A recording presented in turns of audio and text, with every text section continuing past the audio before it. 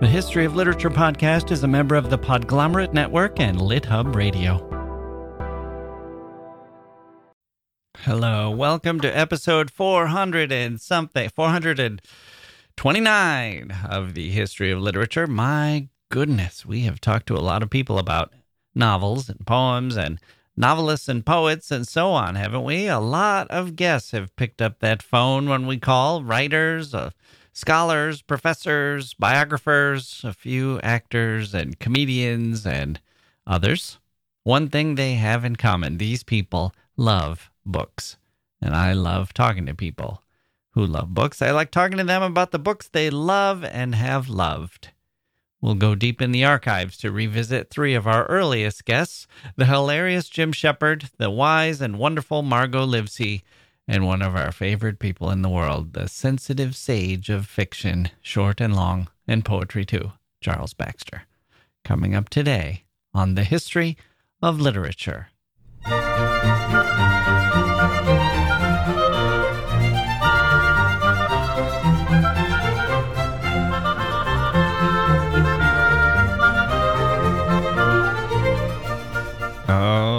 Okay, here we go. Welcome to the podcast. I'm Jack Wilson, your host. I love these best of episodes with clips selected by one of our interns. I know I fire a lot of interns around here. I'm kind of ruthless. Quality control is, I take a hard line when it comes to quality control, but the interns do such a good job with these. And as this one in particular, I might have to promote him. Something else, production assistant, perhaps. So he has gone through three of our past episodes. Oh, excuse me. There's someone at the door. Yes. Who is it? The sound of hearts. Hello, I'm Elizabeth Bennet, star of the novel Pride and Prejudice. Here to deliver a morsel of news. Mr. Darcy and I are expecting. Huzzah to us. Huzzah. However, it is a truth universally acknowledged that a young couple in possession of an infant must be in want of some sleep.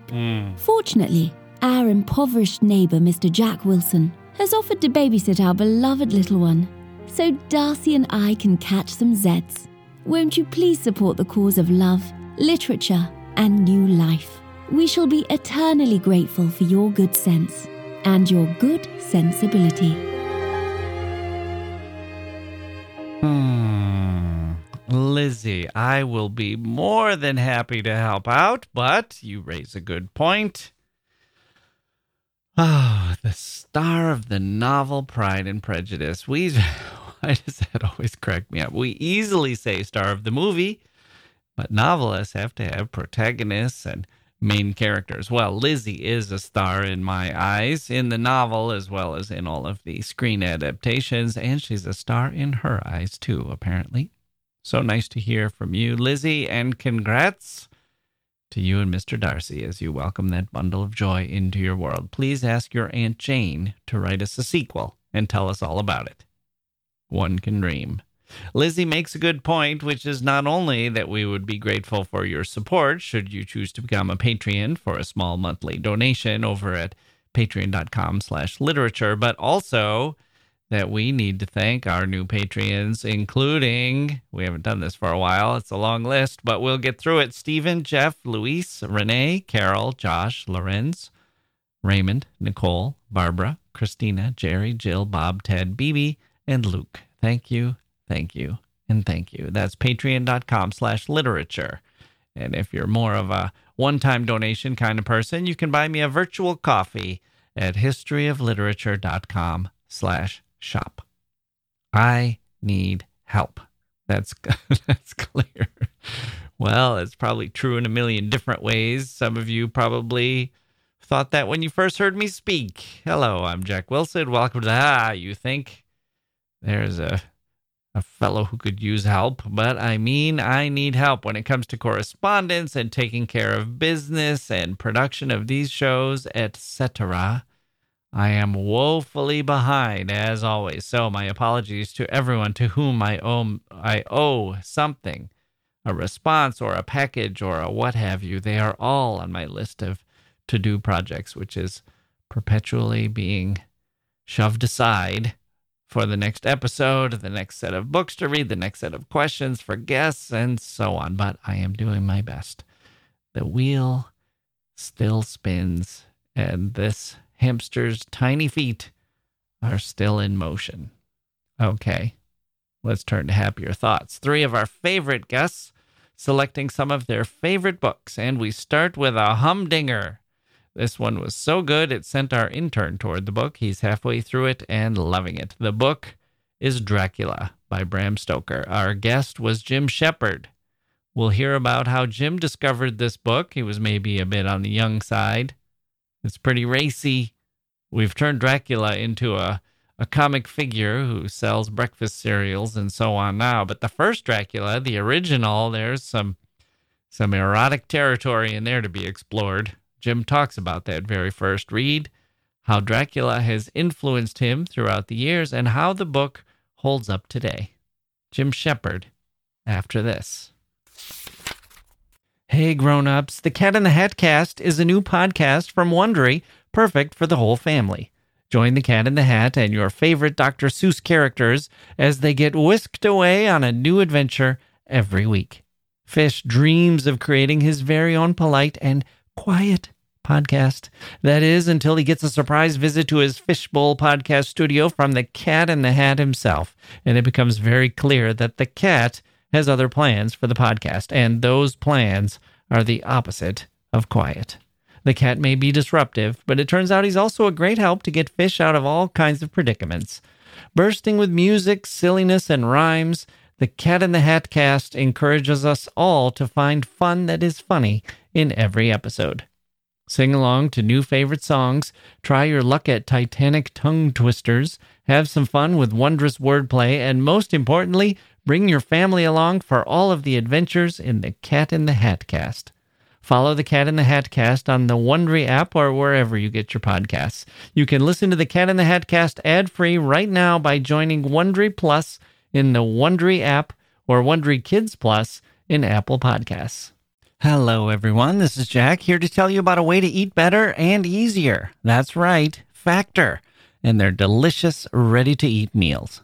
These things are amazing, chef-crafted, always fresh, never frozen. All you do is heat them up and you're ready to go. No prepping, cooking, or cleanup, and you get something healthy, nutritious, and tasty. I love Factor meals, especially on those days when I'm in the office.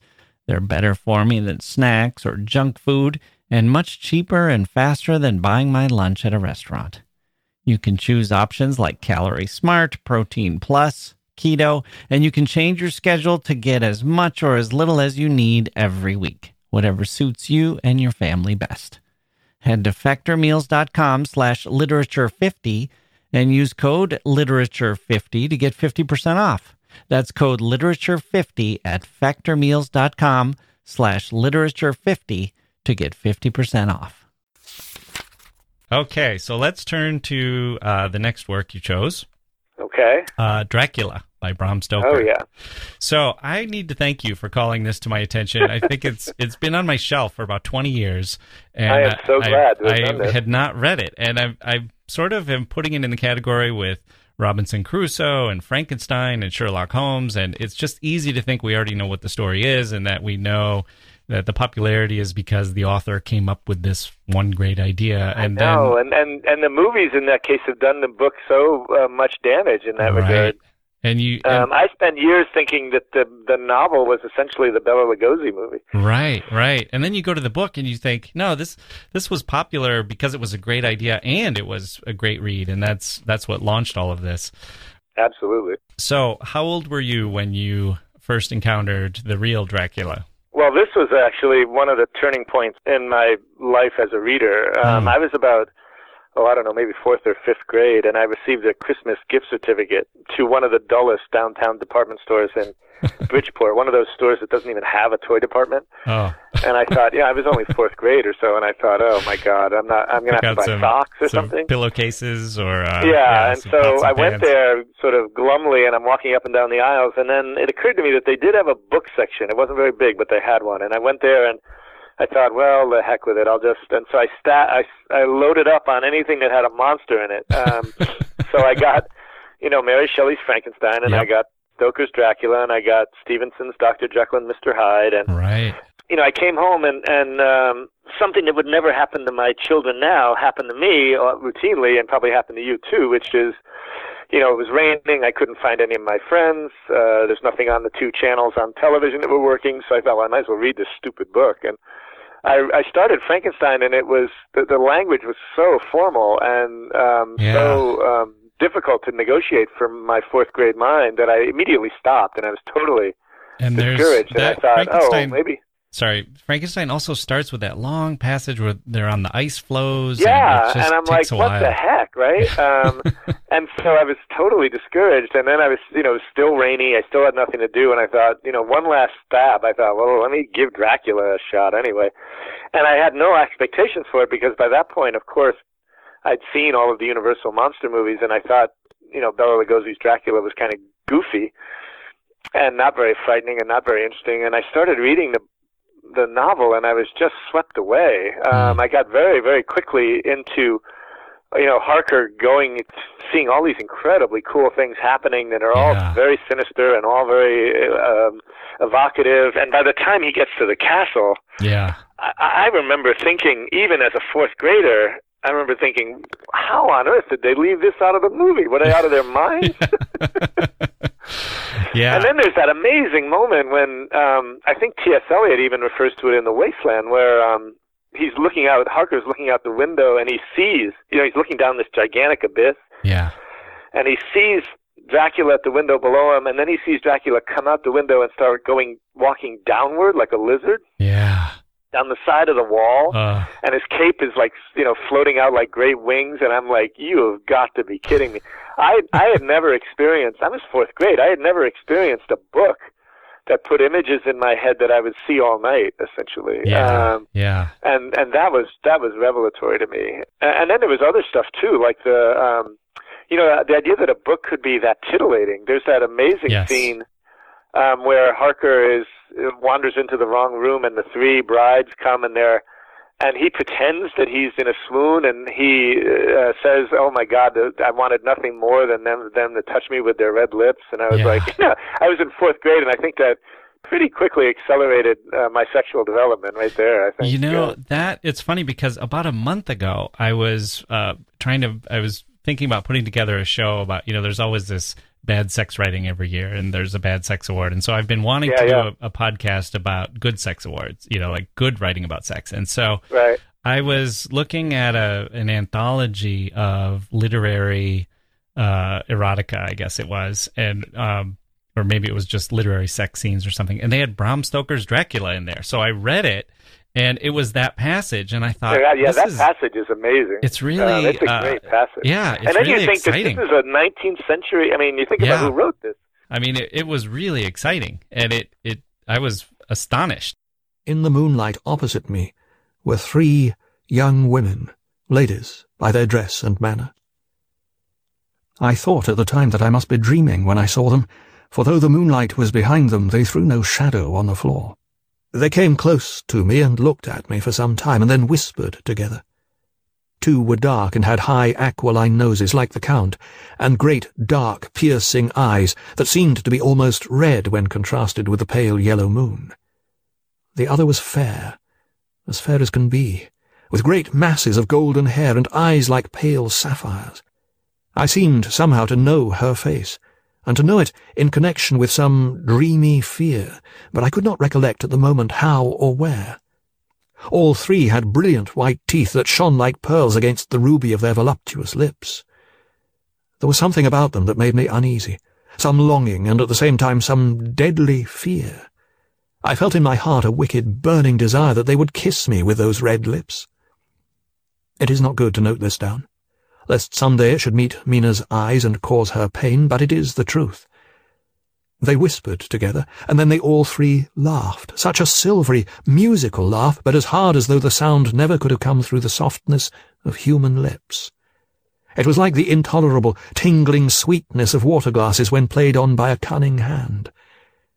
The fair girl shook her head coquettishly, and the other 2 urged her on. One said, "Go on. You are first, and we shall follow." "Yours is the right to begin." And the other added, "He is young and strong. There are kisses for us all." I lay quiet, looking out from under my eyelashes in an agony of delightful anticipation. The fair girl advanced and bent over me, till I could feel the movement of her breath upon me.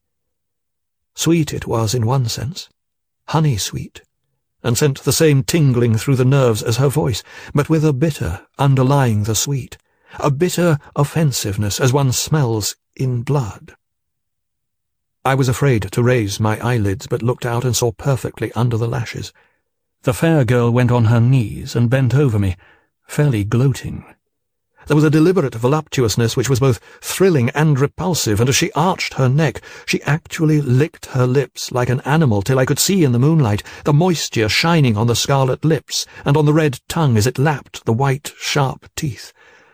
Lower and lower went her head as the lips went below the range of my mouth and chin, and seemed about to fasten on my throat. Then she paused, and I could hear the churning sound of her tongue as it licked her teeth and lips, and I could feel the hot breath on my neck.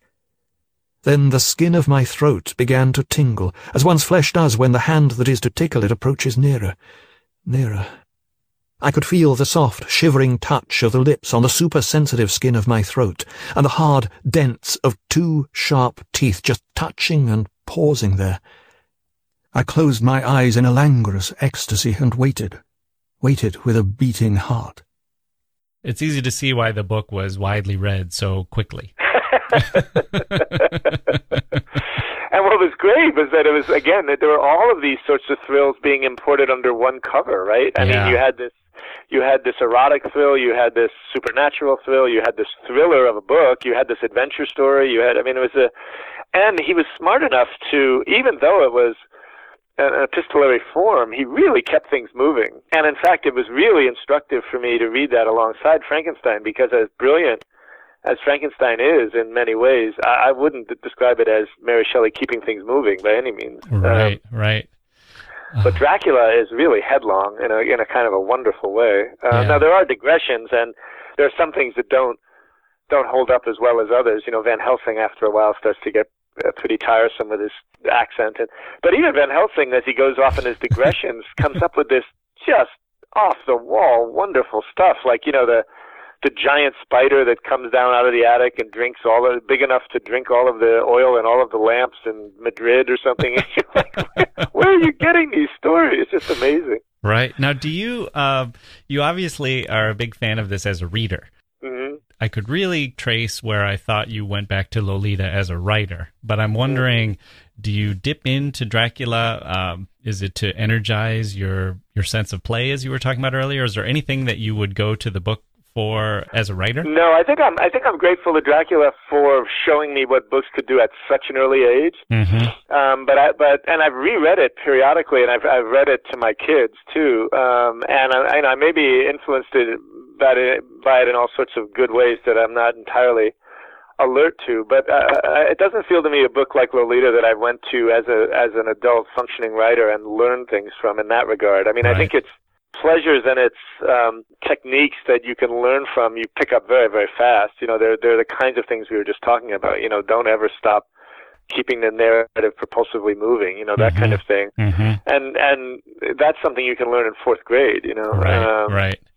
And in fact, it's interesting, you know, I was hugely influenced also by the film Nosferatu, which is, again, very, very different from the novel in many, many ways. Although the openings are sort of similar with Harker and going to visit the vampire, it feels in its weird austerity very different than Stoker. And when I was writing Nosferatu, for that reason, I very much didn't use Dracula as a resource, because Nosferatu feels like such a different sensibility in some way. Right. Okay, are you ready for the surprise bonus question? Absolutely. Okay. On a spring break trip to Transylvania, I guess you may be one of the few people on that flight. You find lodging in an old castle that has been converted into a hotel. You open your closet to hang up some things and are shocked to find Bram Stoker hanging upside down. He writes himself, mutters something about learning the secrets of eternal life, and eventually invites himself to join you for dinner. You discuss the impact of his novel Dracula on the world. Yes, he says, it's made me a rich man. In fact, maybe too rich. But all these adaptations have a downside. Not enough people actually read my work. I tell you what, I'll give you half my wealth if you can guess what I find most annoying about the 21st century view of Dracula.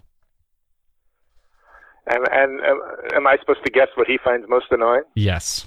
Oh, let's see. That the sexual magnetism of the vampire has become so much a given, so much of an ordinary thing, right. so much of a... That's the cliche now.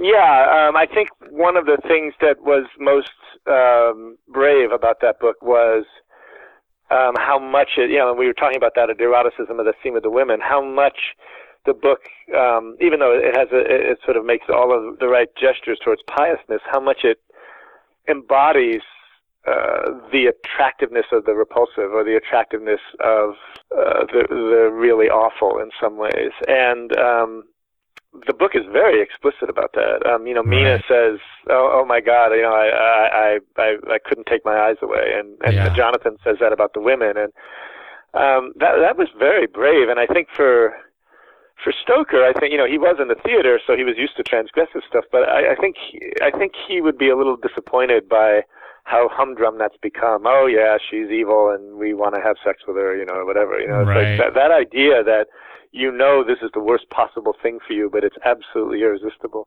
Yeah, he did very explicitly. I'm thinking now about the movie. I don't know if you saw it. It's an older movie now, 1979, Love at First Bite, with George Hamilton. Yeah.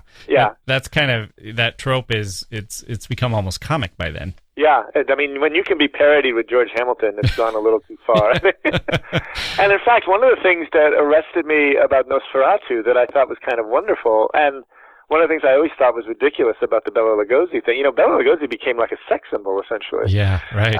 And one of the things that was kind of wonderful about Nosferatu was the way Murnau didn't bother to even remotely try to make the vampire physically appealing. In fact, he made it as unappealing as he possibly could. It was sort of like a combination of a bat and a rat and a skull. Right.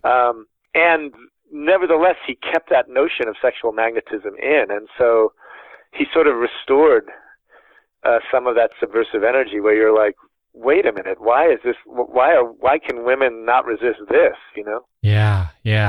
Because if you have a physically super attractive, the Hammer, the British series that did a series of Draculas did a really ridiculous, they took it, they had Christopher Lee dressed up as an aristocrat, and he's the striking, handsome man, and you're like, well, of course women are attracted to him. He's the best looking guy in the movie,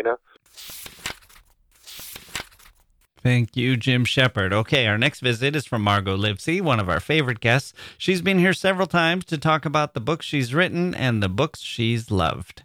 Jane Eyre was a big one for her, and this underappreciated classic, The Good Soldier, by one of the early 20th century's literary lions, Ford Madox Ford. Ford is one of those unusual figures. Edmund Wilson is another one, and Lionel Trilling, who kind of knew more about literature than the writers of their day. They were people of letters, excellent critics, sometimes publishers, sometimes advisors, friends, good judges of others, and so on. Ford's passage on recognizing Lawrence's genius is a wonderful literary moment, and yet, with Wilson and Trilling, for example, they never quite managed to pull off the artistic achievement of a truly successful novel. It was a source of pain for them. Ford Madox Ford, however, did. Not just his collaborations with his great friend Joseph Conrad, but Parade's End, which is, I think, a little better adapted for the screen than read. I've tried to read it a few times, although some might disagree with me on that. But this book, The Good Soldier, is a wonderful modernist read.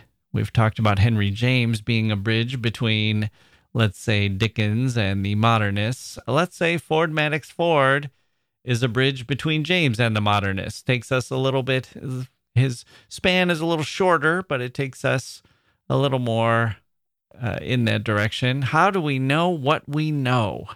How do we live life in the face of all this uncertainty and deception? The deceptions of love, and how can fiction portray that in the most powerful way. The techniques of fiction. You won't find this kind of analysis or in-depth pursuit in architecture or music or sculpture or painting as a means of conveying a scenario like the one in The Good Soldier. Fiction and the novel stand supreme. Margot Livesey, herself a novelist, told us what she loved about The Good Soldier. What is it that drew you to The Good Soldier? I read The Good Soldier the year after I left university, where I had studied literature and philosophy, but this was at the University of York in England. But The Good Soldier had never appeared on any of my reading lists. I knew who Ford Madox Ford was, mostly by his association with people like, Virginia Woolf and D.H. Lawrence, rather than as a writer in his own right. And I was just bowled over when I read it. I thought the way in which the story was told was almost as important as the story itself. Right. It feels very modern that way. Yeah, it feels so modern. I mean, with Jane Eyre, the story begins at the beginning and it moves steadily forward. Right. And you're on a journey, and you stay on that journey with really almost no digressions. And The Good Soldier, the way John Dowell, the narrator, sort of spirals round the material, and you think you understand something, and then suddenly you realize you've completely misunderstood whatever it was you thought you understood, and then it comes round again. I was really captivated by that. Right, and you start to wonder where he is in this, and if he's wrestling with the truth, or if he's withholding the truth, or how exactly we're supposed to feel about him. Yes, I mean, it's almost impossible, I think, to pin him down, and he's both an unreliable narrator, but also, in many ways, a very reluctant narrator. You feel he constantly doesn't want to tell the story that he's telling. Right. The opening line is, "This is the saddest story I have ever heard." And you feel like he's either dealing with the tragedy and he's dealing with his own role in the tragedy. And the style of writing and the style of the narration matches his position with respect to the main story. Yes, and his role in being almost determinedly obtuse is, of course, an amazing part of the novel and part of what makes it work, that he seems to believe almost till the very end that Florence is the devoted wife she claims to be, has a weak heart, is this incredibly pure woman. Is fascinating. Right. I have a great story about this, and it involves our mutual friend, Charles Baxter. So I'll go ahead and tell it. Yes, I'd love to hear this. So basically, I was a student, and I was in a course being co-taught by Charlie and another professor. And the other professor had read a passage from Ford Madox Ford's memoirs. And it's that passage, it's kind of famous, where he's talking about when he discovered D.H. Lawrence. And he said, he just read a paragraph of a story that came in from this unknown writer, and he basically tossed it aside and went upstairs, and his secretary said, "Oh, you found another, good writer?" And he said, "Yes, a genius this time." And he talked about how he knew all that just from one paragraph, and just seeing the way that Lawrence was able to describe, I think it was a train scene or something. And so the professor read the paragraph and read the passage and then said to the class, "Does anyone know who he was talking about?" And it just so happened that I had read that a few weeks before, and so I knew the answer. I knew that it was D.H. Lawrence.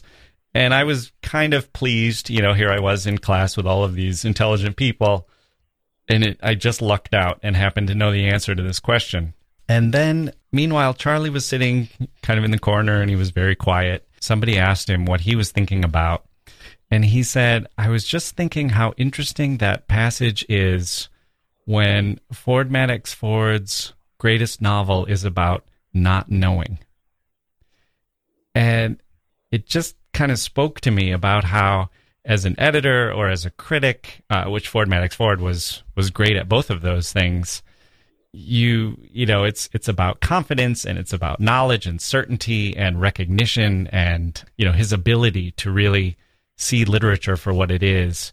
But then when he put on his hat as an author, as a novelist, he's adopting this position of the unknowable, or the uncertainty of it. To me, it just kind of crystallized what was so great about fiction and great about novelists and novel writing is their willingness to deal with that uncertainty and to express that uncertainty rather than have a kind of polemical attitude toward the truth.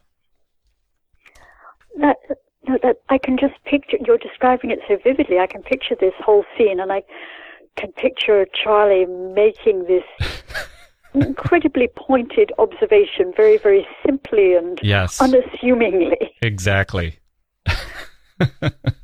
With sort of the one sentence that changed the whole trajectory of the 90-minute class. Yes. And of course, it's one of the things that I think both readers and writers are persistently interested in, is the connection between the author's life and the novels and the way they shape their fiction. Right.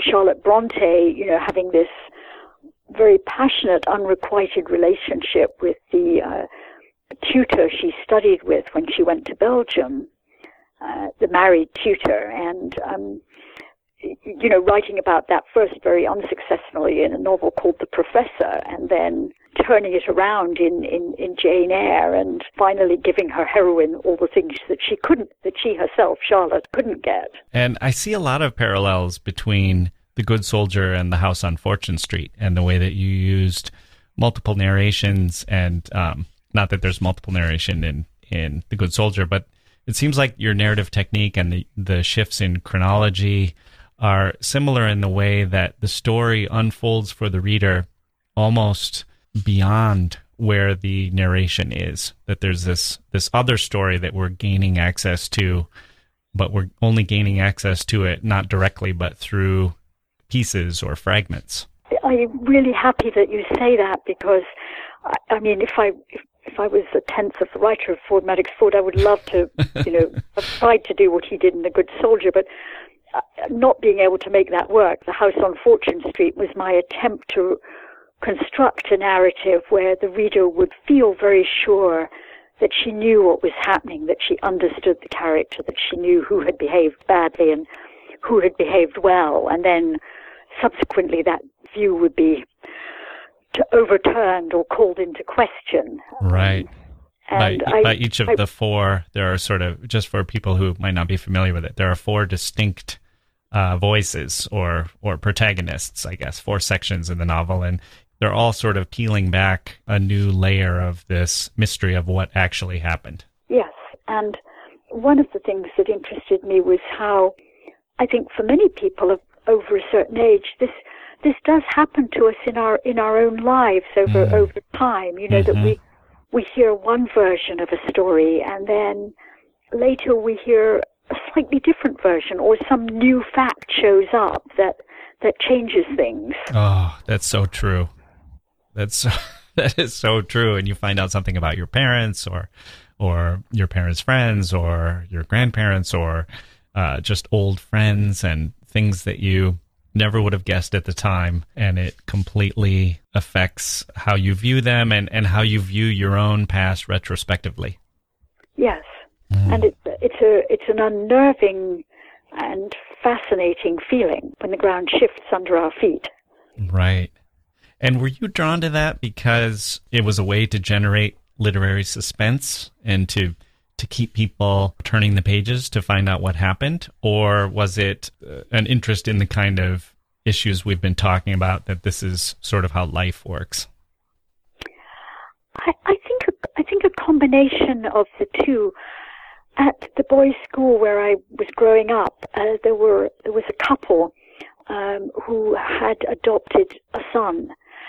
And at the time, I didn't think anything of it. I was just pleased there was another child to play with. And then subsequently, I heard why they had adopted a son at that time. And then many years after that, I heard additional facts about this adoption and what had propelled it. And the story kept changing over time. And I really wanted to capture that effect. And the structure of the house on Fortune Street seemed a way to do that. And I also loved the idea of making the reader into a kind of detective, if you will, who would put things together and have a sense of figuring out the story. Right. Well, it's very effective. That was completely my experience as I was reading it. And it, I found it to be as compelling as a whodunit without having to put a man in a Sherlock Holmes hat on the first page and trying to investigate a corpse that's on the floor or something. But it was as gripping as an Agatha Christie book. I cannot think of a higher compliment. Thank you. That's the dream of every literary novelist, right? Yes. To feel like they've written a page turner that gets at serious themes and wonderful characters, but that does so in a way that it doesn't feel like taking medicine. That was Margot Livesey. Good for the soul. What's the phrase? Chicken soup for the soul. Replace chicken soup with Margot talking about books. That's my spiritual comfort food. I feel healed and and healthy again. Rejuvenated or rejuvied. Can you say that for short? Well, that's a little different, isn't it? Some of my high school friends were sent to juvie. Then they got out. Then they got sent back. They were rejuvied. This is not that, thankfully. Rejuvenated. Charles Baxter made a cameo in this excerpt. When I first read Ford Maddox Ford, I was learning alongside Charles Baxter. I would say learning at his feet, but I don't think he'd really appreciate that. He was far too egalitarian of a teacher and a person to have such a concept be applied to him. We worked in a spirit of cooperation, and he was simply the best. So patient, so generous, and so gifted as a writer and as an educator. He shared his gifts with his students, as all good teachers do, and so when it came time to put together a podcast, I prevailed upon him once again to share some thoughts. Saul Bellow, Chekhov, and a poet, James Wright. We'll hear him discuss James Wright and what Wright's poetry meant to him. Okay, so let's talk about our first author. I basically selected a handful from your list, and the first one that I wanted to talk to you about is James Wright, who was a poet born in 1927, and he lived until 1980. And you mentioned them as poems that have held up for you. Yes. And I'm wondering, what do you find there? Okay, so I have to tell a story first. Okay. I was, I think, a junior in high school, and my brother, Lou, came home from Macalester College. I think he was home for Thanksgiving or Christmas, and I asked him what classes he was taking, and he said that he was taking a course in Russian literature in translation. They were reading the stories of Chekhov, and this course was being taught by a guy named James Wright. And he said that James Wright was also a poet, and my brother had bought one of James Wright's books. And he showed it to me, and the book was called The Branch Will Not Break. And he left the room, and I opened this book, and I thought, oh, Wesleyan University Press. That can't be serious. Just a university press. What kind of book is this? Right. And I opened it up, and I had that experience that you have. I don't know, if you're lucky, you have it many times in a lifetime. But the experience I had was reading the first few poems and thinking, oh, I get it. That's what poetry is. Oh, nobody had to tell me that these poems were actually poems. The Quakers have this phrase that something speaks to your condition. And I read these poems, and they're lyrically desolate and beautiful, and they also have as their background a kind of Midwestern landscape. Right. He was living in Minnesota at the time, and he was from Ohio. He was from an industrial town in Ohio. And the poems just instantly spoke to me, and I had the good luck of turning to a poem that's probably one of his most famous ones, Lying in a Hammock in William Duffy's Farm in Pine Island, Minnesota. And I got to the last line of that poem, which is, "I've wasted my life." Yes. You know, I was just a junior in high school, but I thought I knew what he meant, and I thought I knew what it was like to feel that, you know, a lot of your time has been wasted. And it was just as if my eyes were opened. And after that, I was an avid reader of his work. I read St. Judas and Shall We Gather at the River, and all of the books as they came out. They made a great difference to me in my life. It was the first time I had read poetry and just had an instinctive sense of what it was all about. It seems like you maybe had some affinity for the setting and the location, but also just the state of mind and the presence. Absolutely, yeah. The settings he was talking about were settings that I knew. In Shall We Gather at the River, there's a poem called the Minneapolis poem. It's the greatest poem ever written about Minneapolis, and unfortunately for the city, it's a curse. Mm-hmm. It's a curse on the city. He hated Minneapolis. But it didn't matter to me. It Mm-hmm. didn't matter to me. What mattered to me was recognizing something about these locales and these sorts of people I knew, and finding them in those poems. I had the good luck to meet him, and I was once at a reading that he gave in Brockport. He was giving this reading, and he read a poem by Apollinaire he had recently translated, La Jolie Russe. It's translated as The Pretty Redhead. Mm-hmm. And he got to a line in that poem, I hope I don't bungle it. It's, "All we want is kindness, enormous country, where everything is silent." Mm. And he stopped, and he looked at the audience, and he said, and he was completely serious about this, he said, "I would sell my soul to have written that line." Mm. And nobody laughed. Nobody laughed. They all knew he meant it. In the early 70s, with the New York School and a lot of poets writing kind of surrealistic and jokey, comical poems, to find somebody who was as serious about poetry as he was. Anyway, I loved it, and those poems meant a lot to me. Mm. You know, it's funny because I had actually typed out Lying in a Hammock at William Duffy's Farm in Pine Island, Minnesota as the poem I wanted.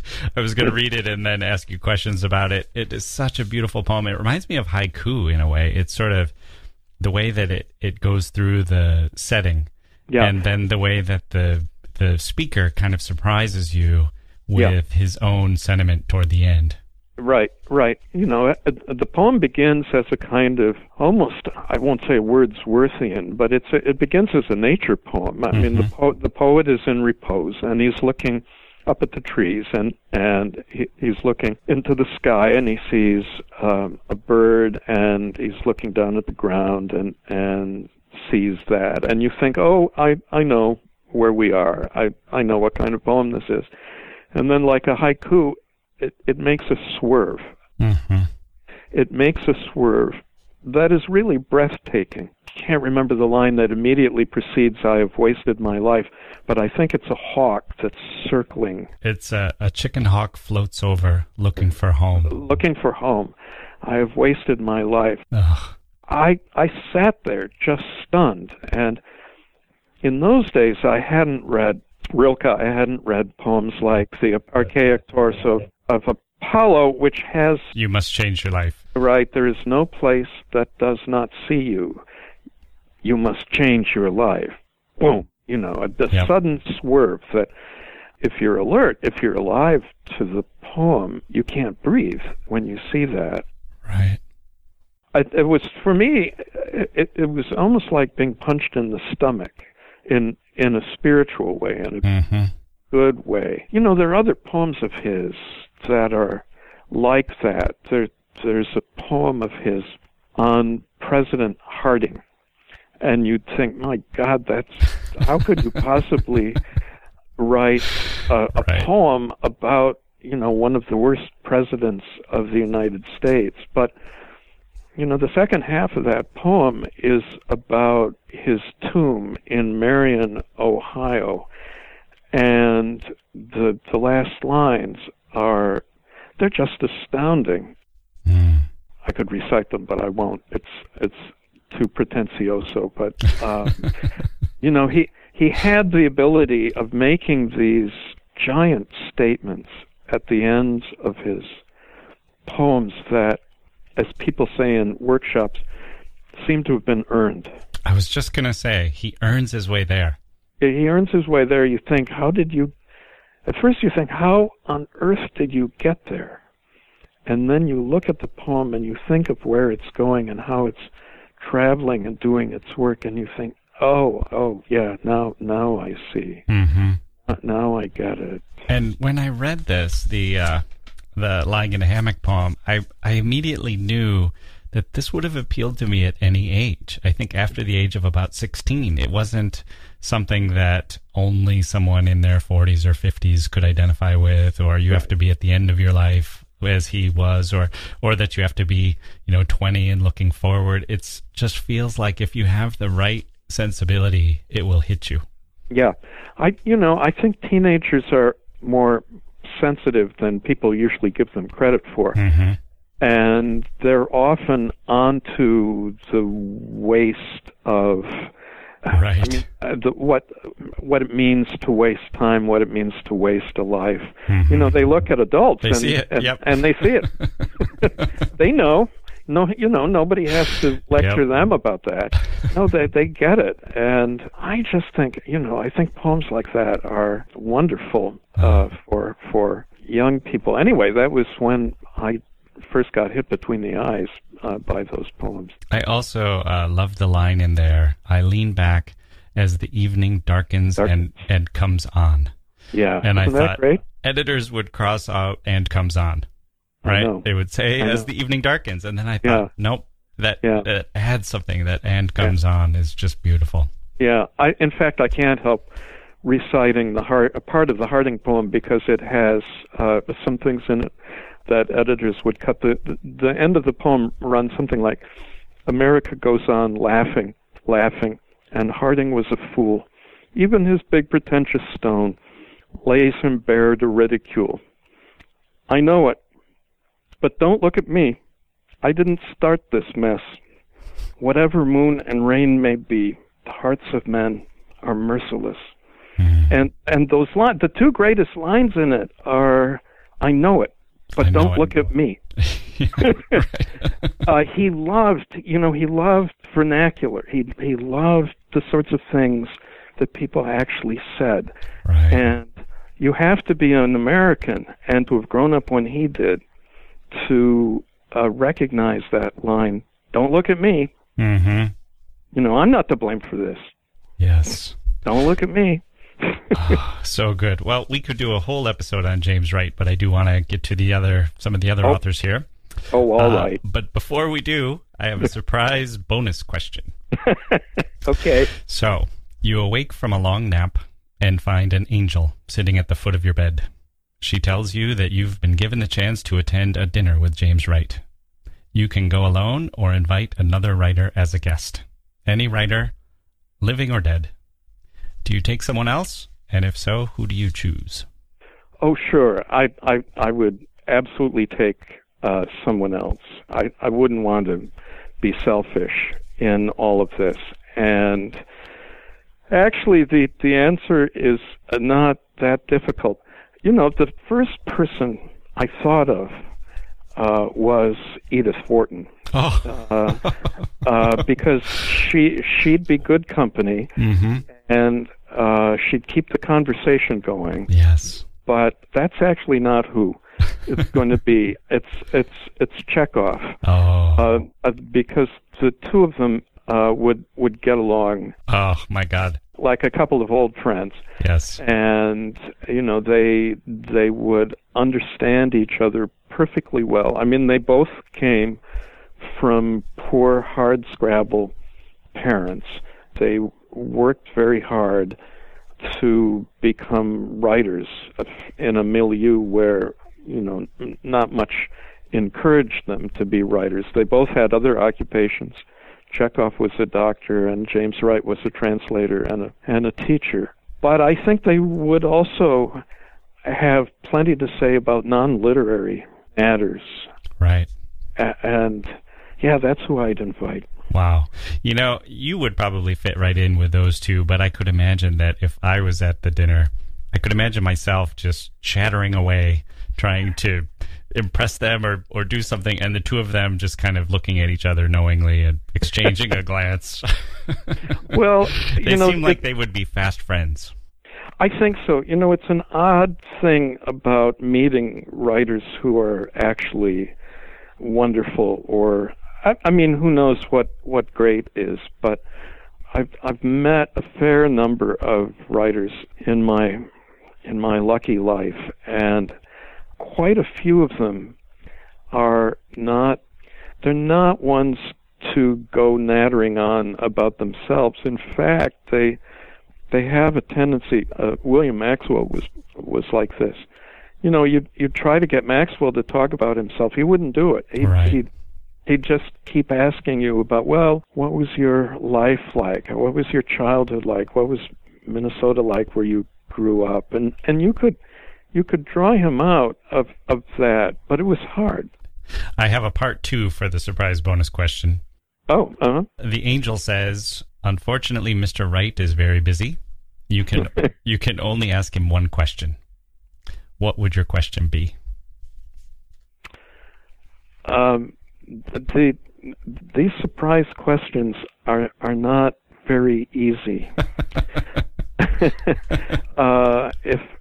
If I had, good God, if I had one question to ask James Wright, it would be. You can see I'm struggling. Well, here's a way we can get you off the hot seat. Tell me what you're struggling with. Is it because you have admiration for him, or because you can't just pick one? No, it's partly because in 1972, James Wright was teaching at the State University of New York at Buffalo during the summer, and they had given him an office, and I barged in to the office, and I brought some of my poems, and I forced him to read them. Right. I guess the question I would ask him is, do you forgive me for doing that? I hope, in whatever Parnassian locale he's in, that he has forgiven me by now. Well, that's good. I'm glad that I think this is because you've had a lot of success in your writing career, that your question for him was not, hey man, are you going to help me get those poems published or not? No, it's just, will you forgive me? No, that's all.